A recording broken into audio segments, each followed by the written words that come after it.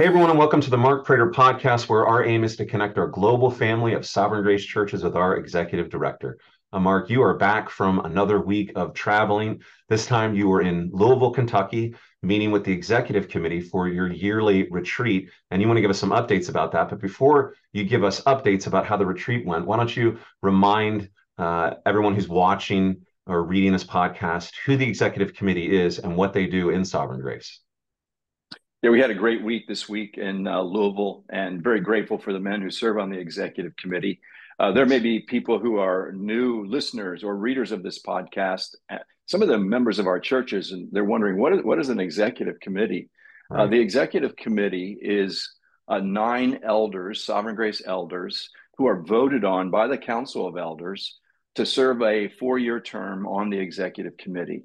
So they're from our churches, men from our churches, and they're voted on from elders in our churches to serve on the committee. And the executive committee's responsibility, they have several primary ones, and that would be, first of all, to oversee and evaluate the leadership team, evaluate me in particular, to oversee our finances, to make sure that our finances are stewarded with integrity and used in the way that our donors intend. And they also have responsibility for sort of in a legal realm related to our bylaws and that kind of thing. So this group of guys is a really a good group of guys, and I'm very grateful for the executive committee, because if you think about it this way, in a nonprofit world, you've got a nonprofit, but there's a board that oversees the nonprofit, and what you have with that is accountability, evaluation, and just other eyes keeping an eye on what Sovereign Grace is doing. So I love that. I benefit from their input and evaluation. The leadership team does as well. And it just really brings integrity to ministry, which we are really aiming for. And that's how the BCO was originally written. And we've been meeting for 10 years now in executive Wow. committee retreats. And those men have done a good job. So that's just a little bit about the executive committee and what they do. Great. Well, the good news is you didn't get fired. Yeah, And I so, still have my yeah. job. But you were telling me before we started recording that you thought it was a wonderful retreat. And so give us some updates about what happened there. Yeah, I'll just kind of give you some highlights. We began on Tuesday morning and prayed together, and then we were able to do, because we were in Louisville meeting at our building, we were able to do a tour of the Sovereign Grace Music Studio, and this studio is amazing. It, Hmm. it is just really, really well done, and they're already beginning to use it. And our people who are followers of Sovereign Grace Music are going to see the benefit of that studio Hmm. uh, in a fairly short time. So if you gave towards the Sovereign Grace Music Studio, whether your church or you did individually, thank you so much, Yes. because this studio is top notch, and it's going to serve generations to come. So we did a Sovereign Grace Music Studio. We were all excited about that. We did lunch with the staff there, just to encourage our staff there in Louisville, Hmm. which was a wonderful time. Ken Mellinger, who's the chair of the executive committee, just kind of gave an overview. He reminded every executive committee member of what their responsibilities are as an executive committee. And then he turns it over to me. And the first thing I do is what I call Sovereign Grace Update. And I have a very broad title there, because there are a number of things that I'm thinking about or carrying on my heart or implementing that I want them to be aware of. And so I just walk them through different categories. One of them would be, for example, as we expand globally, what is our global strategy? The leadership team took time to just establish 7 core strategic um, points for us to focus on our global strategy, because there's a lot of work we have to do. We've got to make sure that we're focusing on the right strategic areas. And so I walked those through with the executive committee. They love those. I walked through just a number of updates related to the development funds, and some encouragement of how that money was used. I walked them through just how the leadership team is doing, and I'll talk a little bit more about that. So I did a Sovereign Grace update. That was followed by just an update on the strategic plan that I had presented them last year.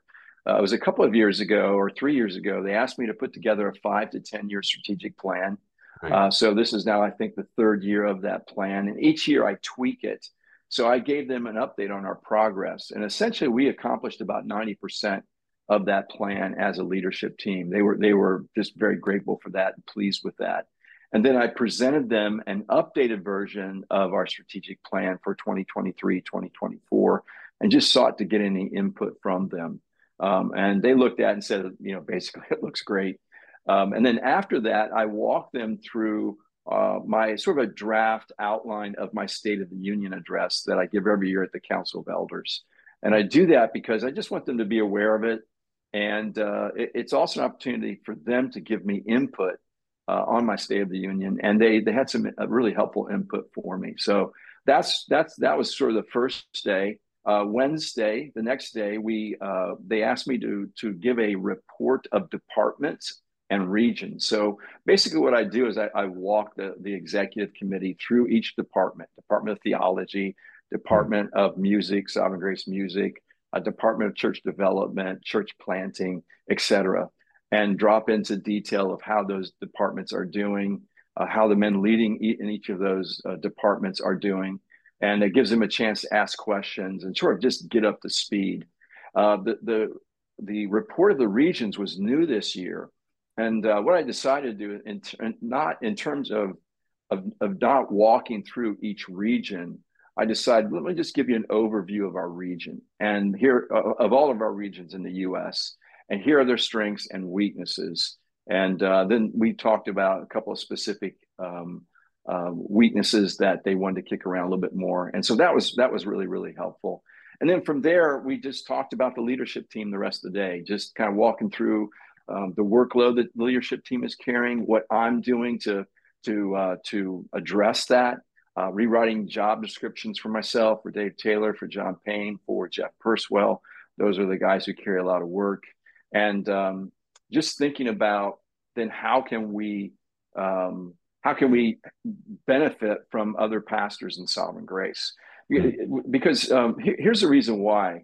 When we first began sort of this global expansion, God was bringing us these global opportunities. We had minimal staffing. We had basically a part-time leadership team and minimal finances. And it's just not sustainable. So we're trying to figure out how do we scale for growth, basically. Good. And we thought, I think the best way to do that is to build with teams. And teams that leadership team members would form, and then their teams would be filled with Sovereign Grace elders. And depending on the level of responsibility, we would want to pay those team members something for the work that they're doing. So I walked them through some teams we've put in place for Dave Taylor, for example. And they think that's a great way to scale. We're going to try it over the next year and see how it goes. And then we just take time to evaluate the leadership team. Then they ask me to leave and they evaluate me. So that was basically Wednesday. Thursday is all about finances and budget. They have to approve the budget, the next fiscal year budget. So Tommy walks them through all of that. There's also the development fund. So they get an update on each development fund, how the money is being spent, and a budget for the next fiscal year for each of the development funds. And they have to approve that because they have financial responsibility, not just for the operating budget, but for the development funds as well. So that takes quite a bit of time to walk through that. Then we had a couple of policy issues that Tommy presented that they acted on as well. And one of the interesting things about this retreat, why it was so good, is all the members of the executive committee contributed, but not one of them talked too much. They all they worked together really, really well. And again, the input I got from them this week was really, really good. Excellent. Well, we're grateful for the hard work that the executive committee and the leadership team put into helping us thrive as a family of churches. So thanks for making that time, to everyone on the executive committee and for you, Mark, as well. And thanks for the update. And we'll see you here, Lord willing, next week. Bye for now. Thank you for watching. If you have questions or comments, Mark would love to hear from you. For more videos like this, hit subscribe on YouTube or by email at markkprater.com.